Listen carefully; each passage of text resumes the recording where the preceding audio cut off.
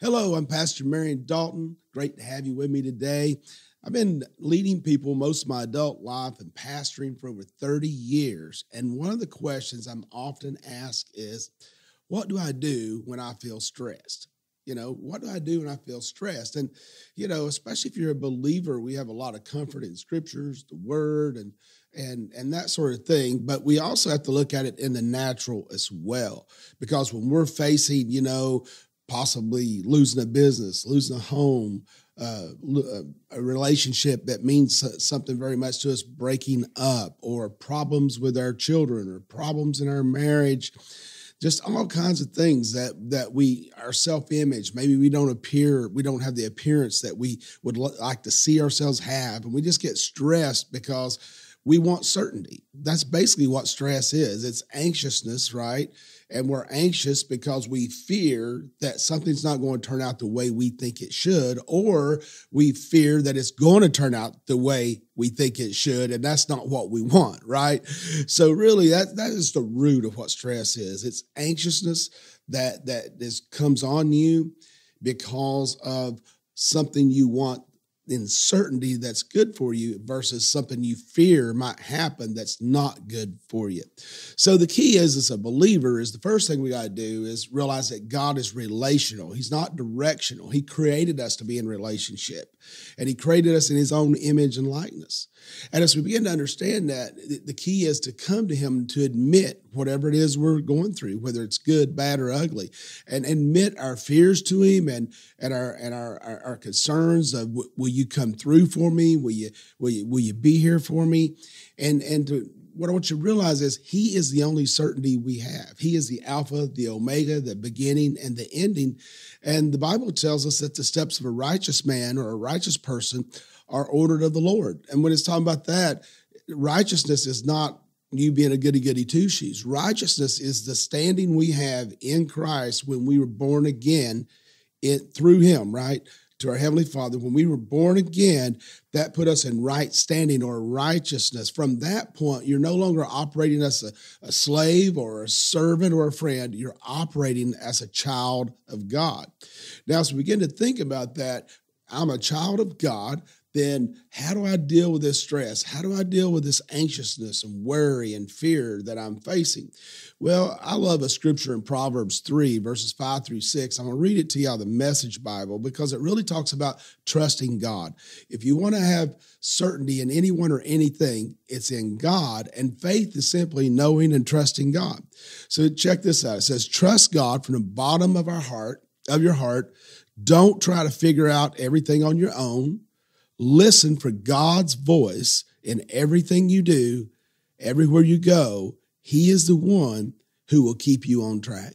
So if I want to stay on track in my life, going through the tough stuff, the difficult stuff, and even enjoying the fun stuff and the awesome stuff in my life, then I got to trust God. I got to trust God in the good days, on the good days, trust God on the bad days. And I know that's easier said than done whenever we feel like, well, maybe I haven't lived up to what I should and God's not interested in me, or has he forgotten my name, my address? I don't know. It just seems like God is not moving for me or moving in my favor. Well, he knows what's going on in our lives, and there's times that he'll just watch you go through things. It's a test, not from God. It's a test in this world, and through that test that Satan brings into our life, or just circumstances or poor decisions bring in our life, that's what tries our heart and makes us stronger. That's what gives us the wisdom that we need to live a fun, successful life for God.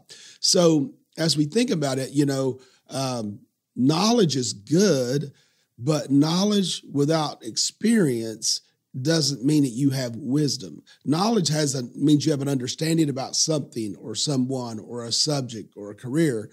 But true wisdom is when you have experience with the knowledge, which brings maturity. We can't walk in wisdom without maturity. And when we walk in the wisdom of God, that means I put him above everything and everyone else, above every situation and every circumstance. And as I do that, I love what the Apostle Paul said when he was fighting and Satan was attacking his body even. And he said, look, I could get a lot of revelation. I may have too much revelation. I don't know, but God, for some reason, hasn't removed this thorn from my flesh. The translation there actually is a spiritual attack, not a physical attack. He was just using an illustration.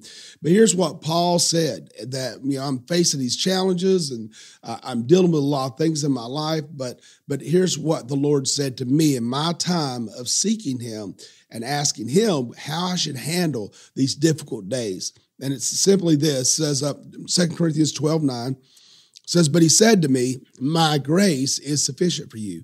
For my power is made perfect or whole in weakness.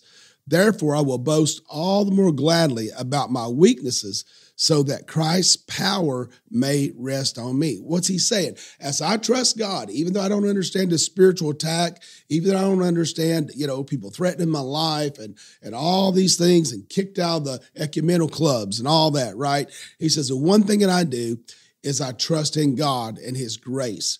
The word grace means God's unmerited favor or free gift.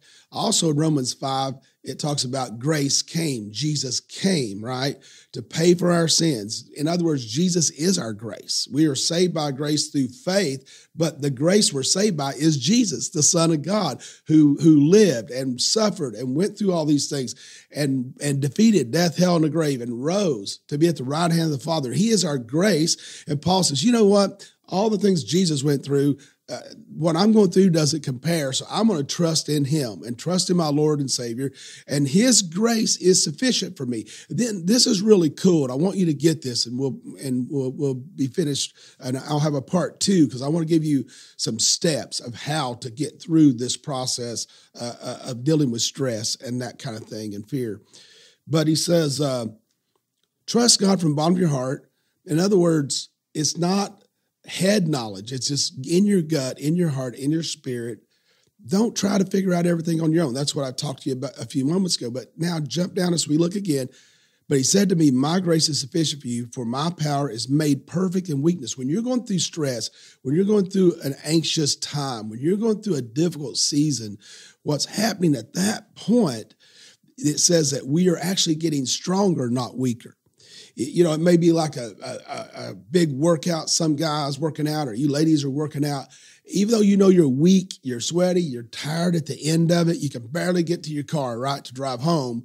What's really happening in that time when you feel your weakness, you actually gain strength because you used your muscles, you used the oxygen in your body, you increased all these levels. And what does that do?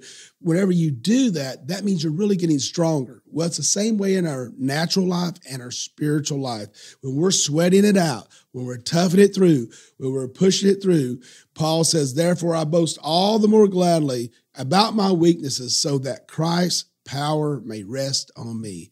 His power is sufficient. His grace is sufficient for you.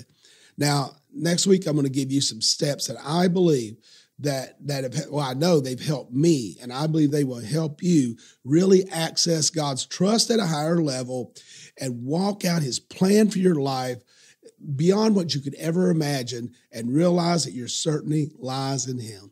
So until next time, have a great day.